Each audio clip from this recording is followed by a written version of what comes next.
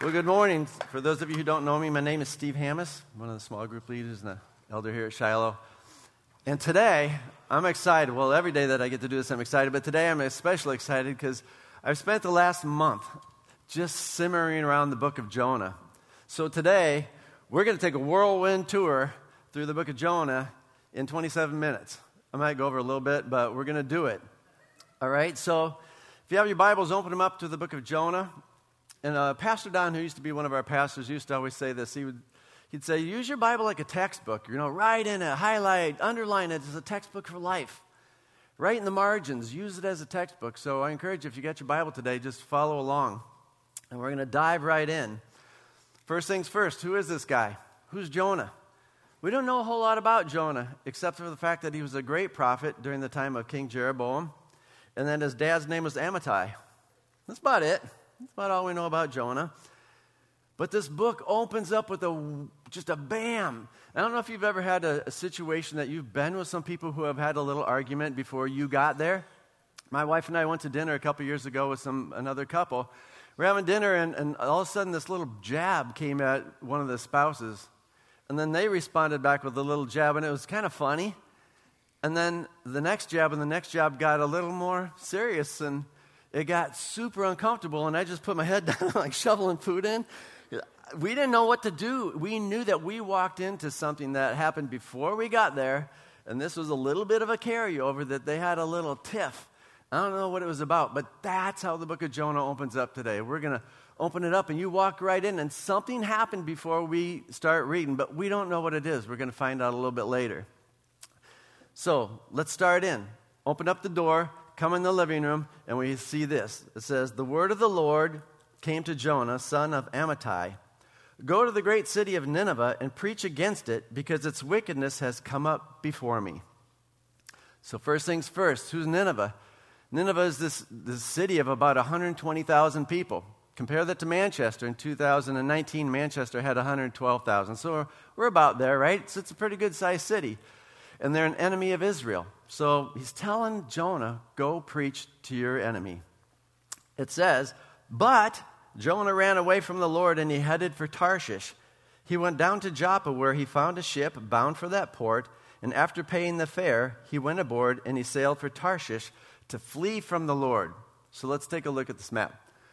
So he was right above Joppa. That's where he lived. And God said, go to Nineveh, right over there. It would be on that monitor, but it's not. So it's right over there, not very far. But what does he do? He goes down to Joppa, gets on a boat, and he goes 1,200 miles in the opposite direction, clearly running from God, right? He thought that he could run away from the Lord. So today I'm going to pull out different points to ponder in each chapter. And the first point that I want to ponder in this chapter is that Jonah had an assignment from the Lord. Every single one of us in this room have an assignment from the Lord, don't we? As believers in Jesus Christ, he said, go and tell others about me. We have an assignment to go share the gospel, the good news to other people. But Jonah got that same assignment, but he had a special assignment on top of that. And sometimes God's going to come to you and he's going to give you a special assignment. And he's going to communicate that assignment to you in whatever way that's going to best make sense to you. But Jonah thought that he could avoid this assignment by running away rather than obeying God. So we go into verse 4, and it says, then the Lord sent a great wind on the sea, and such a violent storm arose that the ship threatened to break up. All the sailors were afraid, and each cried out to his own God. And they threw the cargo into the sea to lighten the ship. But Jonah had gone down below deck, where he lay down and fell into a deep sleep. So what I like about this is that the Lord sent a great wind. And as I read this, I'm thinking, I wonder what it's like to be God, right? You see Jonah and you tell him you want him to do something, and the guy scoots out, thinks he's going to escape you, but whoa, I'm already here, yo. And Jonah comes and he gets on the ship and he goes down below, and God must be saying, I got to get this guy's attention. So I'm going to dial up the dial. I'm going to send a great wind, and I'm going to start to make the storm come up. And here's the thing, this is important because a lot of us have drama in our life, or you've had drama in your life, and a lot of times we give all those things that we see as bad or as stressful, we give the devil the credit. We blame it on the devil, don't we? It's the devil. But there are times in your life that God's going to put drama in your life to get your attention. And that's point number 2. Not every roadblock in your life that you consider bad is from the devil. So what's coming in Jonah's life, this predicament that he's in, the situation that he's in it because he disobeyed God. And some of you are here this morning, and this is going to be hard for you to hear, but you're here because you have drama in your life, but it's because you disobeyed God or you're disobeying God. And that's hard to hear. And maybe you're here and you listen to that and go, I'm out the door. Don't leave yet. There's something in your life that God has asked you to deal with, to get rid of, to clean up some part of your life, and you're running from God. And he wants to get your attention. And in this story, the captain goes down and he says to Jonah, how can you sleep? How can you sleep? Get up and call on your God. Maybe he'll take notice of us so that none of us will perish. And here's the thing. This entire ship is in turmoil because of one man's disobedience. Because one guy is running from God. God asked him to step out, and he's running from it. If that's you today, I want you to realize something. You're causing drama in other people's lives because of your disobedience. You may be causing your entire family drama because of your disobedience. And here upstairs, the sailors are trying to help out, and they're taking perfectly good things, and they're throwing them overboard to help this guy out. And maybe that's you. Maybe at your house, you're the one trying to put it all together, keep it all together, put food on the table, pay the bills, and you got a Jonah downstairs sleeping in your basement, causing you all the drama in your life. So verse 7, it says that they cast lots and determined it was Jonah. They wanted to see whose fault is this, so they cast lots. And again, I sit there and think of God going, really, we're going to do this? All right, you guys want to cast lots? It's him. And the lot falls to Jonah, and they realize it's Jonah causing all of this strife and all of this drama. So they ask him in verse 9, it says, where did you come from and what is your story? What's going on with you? And Jonah answers, he says, I'm a Hebrew and I worship the Lord, the God of heaven, who made the sea and the dry land. And this terrified them, and they asked him, what have you done? It says that they knew he was running away from the Lord because he had already told them so. In verse 11, it says that the sea is getting rougher. God's dialing it up a little bit more, a little bit more. So they ask Jonah, and they say, what should we do to you to make the sea calm down for us? And Jonah says this, pick me up and throw me into the sea, he replied, and it will be calm. I know that this is my fault, that this great storm has come upon you. Here's a turning point in our story because now Jonah has for the first time taken responsibility for his actions and for his disobedience. But the thing is that God is not going to give up the chase until he gets your attention. And he's going to keep chasing Jonah. So point 3, God's not going to give up until he gets your attention. And here's what I see the problem. If I was there, I would say to Jonah, well, if you know that you're the problem, why don't you just jump overboard? Why do we have to pick you up and throw you out? There's always somebody that wants you to do for them what they could do for themselves. Jonah could have got out, but pick me up, throw me overboard. Until then, I'm not going to really do anything. I had a problem with that. So verse 13 to 16, it says, instead, which this word just cracked me up. Instead, he just told them what to do to make it better. But instead, and they thought they knew better, the men did their best to row back to land, but they could not, for the sea grew even wilder than before. So again, I just imagine God sitting there going, he just told you what you need to do, and instead, you're going to try to save the guy, so God's dialing up a little bit more. He's not going to stop. And the sailors, they get to the point that they're rowing, and finally they must have said, this is stupid, this is not working. And they cry out to God and they say, please don't let us perish for this innocent blood, which means that they decided to do something about it. So they pick Jonah up and they throw him overboard. Here's the thing. Some of you have people in your life right now that you have to recognize they're the reason for the drama in your life, right? And we have to be careful who we step in to help out. Because we as a people, a lot of times, we see somebody suffer, and God's got a plan for that person, but we're stepping in because we don't want to see them suffer. And we're getting in God's way of what he has for somebody. And we have to be careful that we don't try to be the amateur providence that gets involved to save somebody from that. Because God works with people, and he'll cause that drama to get their attention. So these guys get sucked right into that drama because God's not going to let it go. And for some of you, your situation's not getting any better in your life because you have a Jonah in your life that's causing all the drama.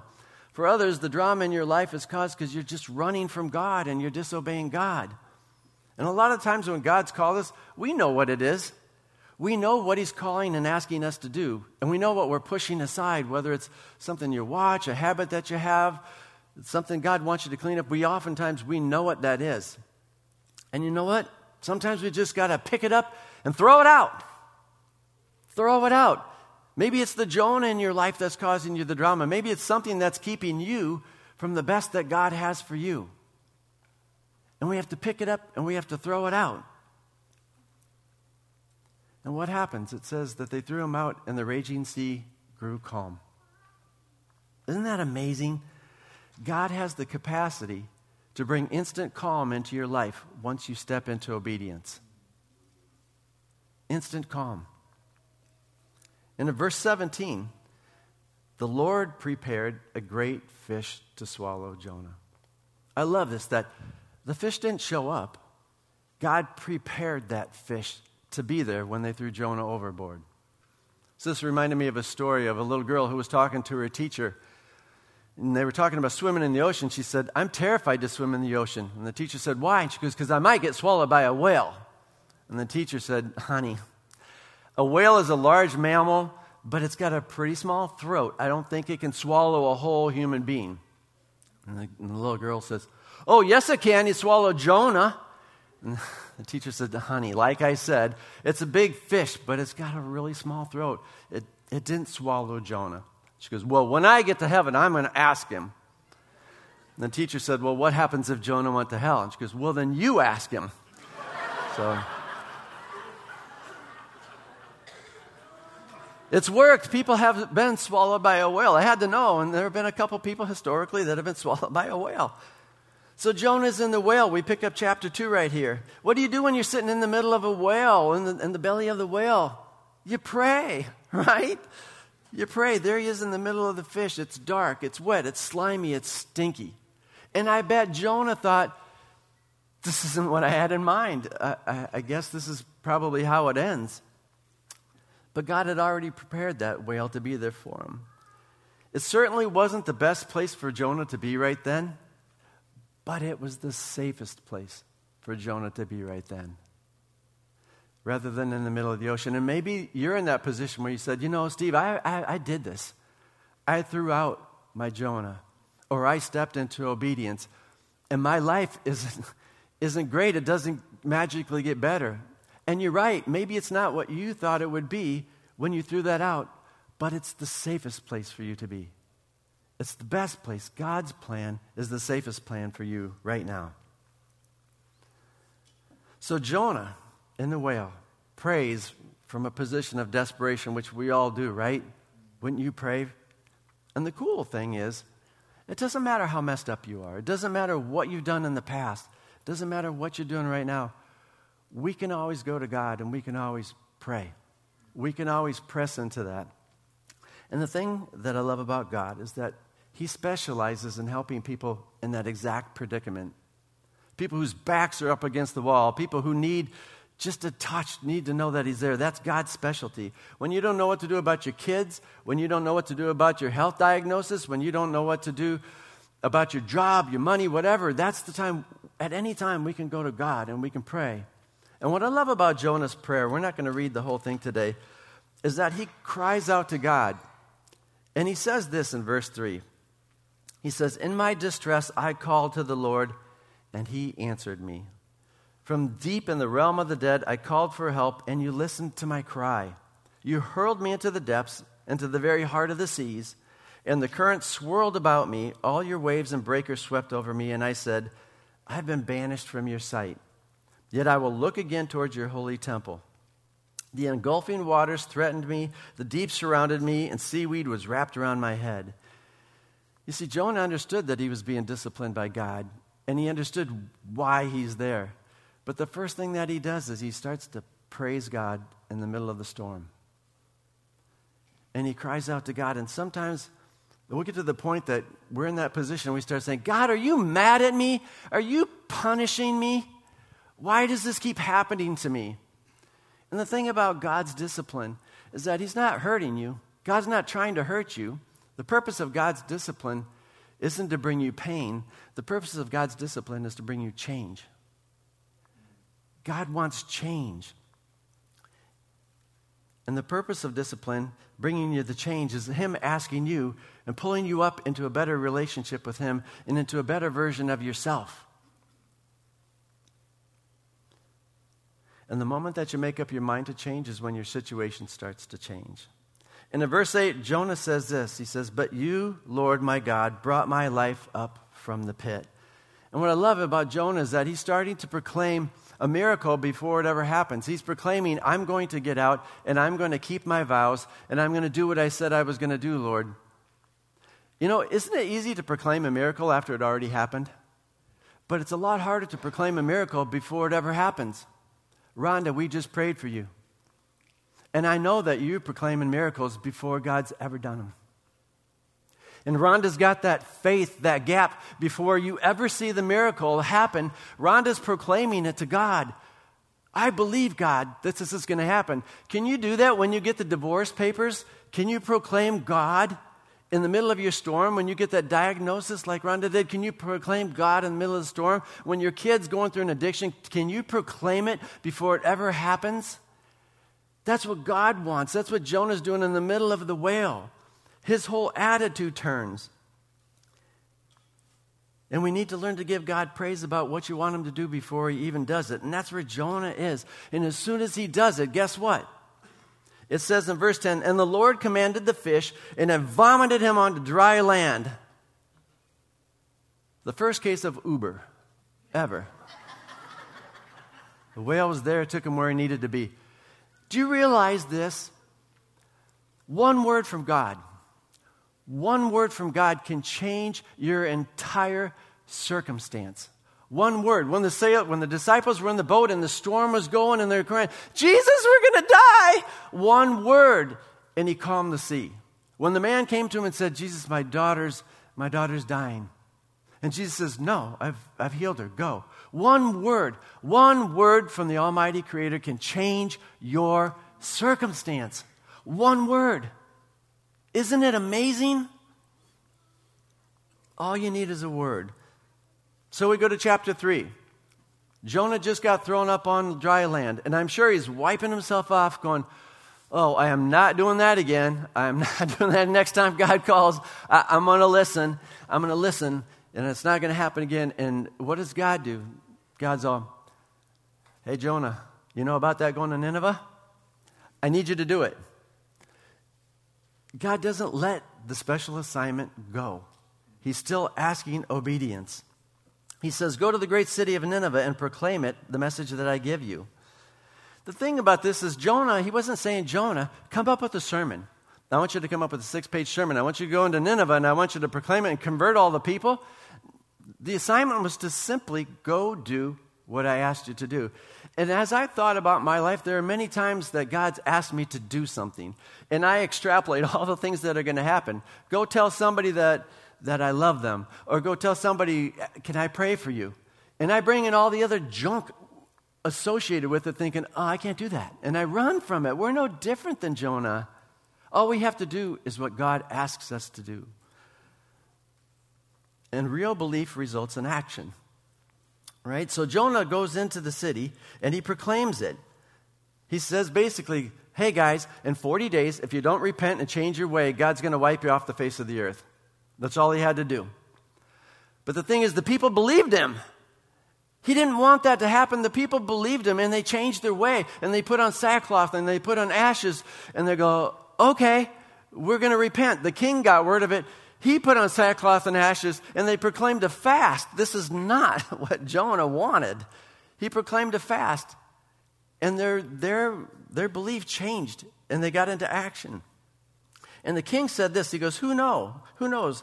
God may yet relent and with compassion turn from his fierce anger so that we will not perish. When God saw what they did and how they turned from their evil ways, he relented, and he did not bring on them the destruction that he threatened. He gave them another chance. Our God is the God of second chances. Our God is the God of third chances. He's merciful. And we go to chapter 4. But to Jonah, this seemed very wrong, and he became angry. Jonah's mad. He didn't understand that the goal of his preaching wasn't to get the people not to do it. The goal of the preaching is to see change in people's lives. And the goal of your life and my life is to see change in other people's lives by sharing the gospel. But Jonah wanted God to judge Nineveh because they're his enemy. And a lot of us have that too. We want God to hurt the people that hurt us. And some of your hurts are really real. They're deep. But we all carry that in some form or another. We have prejudices against other people. And we want God to hurt them like they hurt us. And now we find out what happened before we walked into the room in chapter 1. Now we find out what was that little tiff about before we started this whole book. Because Jonah says to God, says, Lord, isn't this what I said when I was in my country? That's why I made haste and I went to Tarshish. That's why I was in such a hurry to go to Tarshish, because I know that you're a gracious God, and I know that you're merciful. I know that you're slow to anger and abounding in love and relenting from disaster. I know that about you, God. That's why I didn't want to come here. So please take my life from me, because it's better for me to die than to live. Jonah, you are a drama queen. He's a drama queen. So God starts to ask Jonah some questions. And he goes, Jonah, is it right for you to be angry? Is it right for you to be angry about this? And what I think is cool about God, when he starts asking you questions, it's not because he doesn't know the answer. It's because he wants to give you a bigger perspective. He wants to give you his perspective. So Jonah goes out and he sits on a hill and he builds a shelter and he sits there because he wanted to see if God was still going to wipe them off the face of the earth.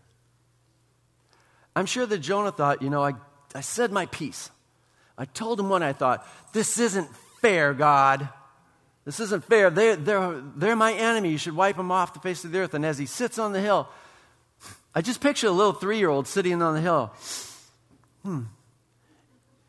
I wonder if I convince God to change his mind, because I'm right. And what does God do? It says, Then the Lord provided a leafy plant and made it grow up over Jonah to give shade for his head, to ease his discomfort. And Jonah was very happy about the plant. God's always got the next step planned for you. Whatever it is, that next step is already planned. But at dawn the next day, God provided a worm. First thing that strikes me, you're still there? You're still sitting on the hill? Overnight, it's the next day. He's waiting for God to destroy Nineveh. God provided a worm which chewed the plant so that it withered. And when the sun rose, God provided a scorching east wind, and the sun blazed on Jonah's head so that he grew faint. He wanted to die, and he said, It would be better for me to die than to live. And Jonah's anger, it's fueled by his prejudice. He's angry. Everybody has prejudices. We all have a prejudice. We all have people that we don't like. But God said to Jonah, he says, Is it right for you to be angry about the plant? And he says, It is. It is. I'm angry. I'm so angry I wish I were dead. And God says to Jonah, Jonah, you've been concerned about this plant, though you didn't make it grow. You didn't tend to it. It sprang up overnight, and it died overnight. And shouldn't I have concern for the great city of Nineveh, in which there are more than 120,000 people who can't tell their right hand from their left, and many animals? God's saying to Jonah, Jonah, look, you're so concerned about yourself. You're so concerned about getting compassion for you that you can't give it to anybody else. And that's such a great lesson for us, isn't it? How many times do we hang on to a hurt or something somebody did to us, and we can't see them in the light of God anymore. We can't love them anymore because we're hanging on to that. We lose sight of relationships. We'll throw a relationship away for $100 because somebody didn't pay it. We throw our relationship away because we're angry because they said something about us on Facebook. Do we care more about being right than doing the right thing? So verse 12 says, Jonah agreed that God was right, and he asked God to bless Nineveh.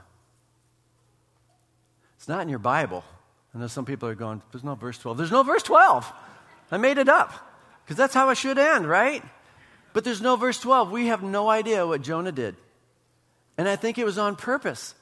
I think it's on purpose because it drives us to a point and go, oh, I wonder what happened. And it makes us ask ourselves a couple questions. I think it makes us ask ourselves, what about me? So as we close today, I got a couple questions for you. Where do you need to step into obedience? What is it that God's been chasing you to obey? And how does your unwillingness to obey Him keep you from having the best that He has for you? God has something for you. God has a life for you. God has freedom when you step into obedience. And He has that for you. He wants to forgive your sins. He wants to get a relationship with you. He just wants you to step into obedience and take that and have that relationship. And the best thing that you could do today, if that's you, if you're sitting here going, you know what, actually, yeah, I'm running. I'm running from God because you don't know my past. The things that I've done, the person that I've been, I can't do that. God says, yes, you can. I forgive that. I just want a relationship with you. And if you don't have a relationship with Jesus today, the best thing that you could do is to come to Him today and say, you know what, I'm done running. Jesus, I take you as my Savior. God forgives all that sin. The raging sea grows calm. And how have you allowed your feelings about other people to affect your ability to love them and have compassion for them? You know, each one of us, God woke us up this morning. God blessed you. He put breath in your lungs. He gave you mercy that you didn't deserve. You know, He's protecting you. He's blessing you. He forgives you for what you did in the past. And He's, in the whole book of Jonah, He's saying, look, Jonah, I want you to have my heart. I want you to have my heart the way that I love other people. That's what I want you to do. Simply step into obedience. So those two things. What does God ask you to do and step into obedience and you're running? And where are you with your compassion on other people? How have you allowed your prejudices and your thoughts about other people to affect your ability for God's love to flow through you to other people? That's the whole book of Jonah. That's the whole book of Jonah. A guy like you and me running. A guy like you and me just hearing God ask us to do something to go, no, I'm not going to do that. God's saying, I just simply want you to step into it and I'll bless you. That's the best news. We got a God who desires to bless us. We got a God who desires to have a relationship with us. And that He wants that for you. So let's pray. God, I thank You for people like Jonah because I'm no different than Jonah. I can read it, God, and I see how many times I've done the exact same thing. I know how many times my hard heart has just stopped me from loving somebody else. My prejudices have gotten in the way, Lord. And I know how many times You've asked me to step into obedience, and I run. And I think we've all done that, God. And so we hear it loud and clear, Lord, that Your desire is that we step into that. Your desire is that we have a relationship. Your desire is that we could love people and let You just flow through us. So for those of us who are here today, Lord, I pray that we would press the reset button on some of these things. That we would just look at ourselves and say, all right, it's time for me to give up that habit You've asked me to give up, or that behavior, or that thought process, or that harboring anger, that resentment that I have against a person. It's time to lay it on the altar and let it go. So God, we commit that to You today. We put it here. We leave it at the altar, Lord. We want to leave here today as a different person and to step into obedience with You, Lord. God, we just pray that this week You would just bring this to our remembrance, and Holy Spirit, You would prompt us when that comes up this upcoming week, that we would hear that message from You and that we would step into obedience. We thank You for who You are. We thank You for Your mercy that we don't deserve, and Your grace, Lord Jesus. In Your holy name we pray. Amen. So if that's you today and you're saying, you know what, I'm going to leave it at the altar, we'd love to pray with you. So if you come up front, we'll have a couple people up here. Love to pray with you. Have a great day. That's 3 minutes over. But hey, we did it. Kudos to you guys. Have a good day.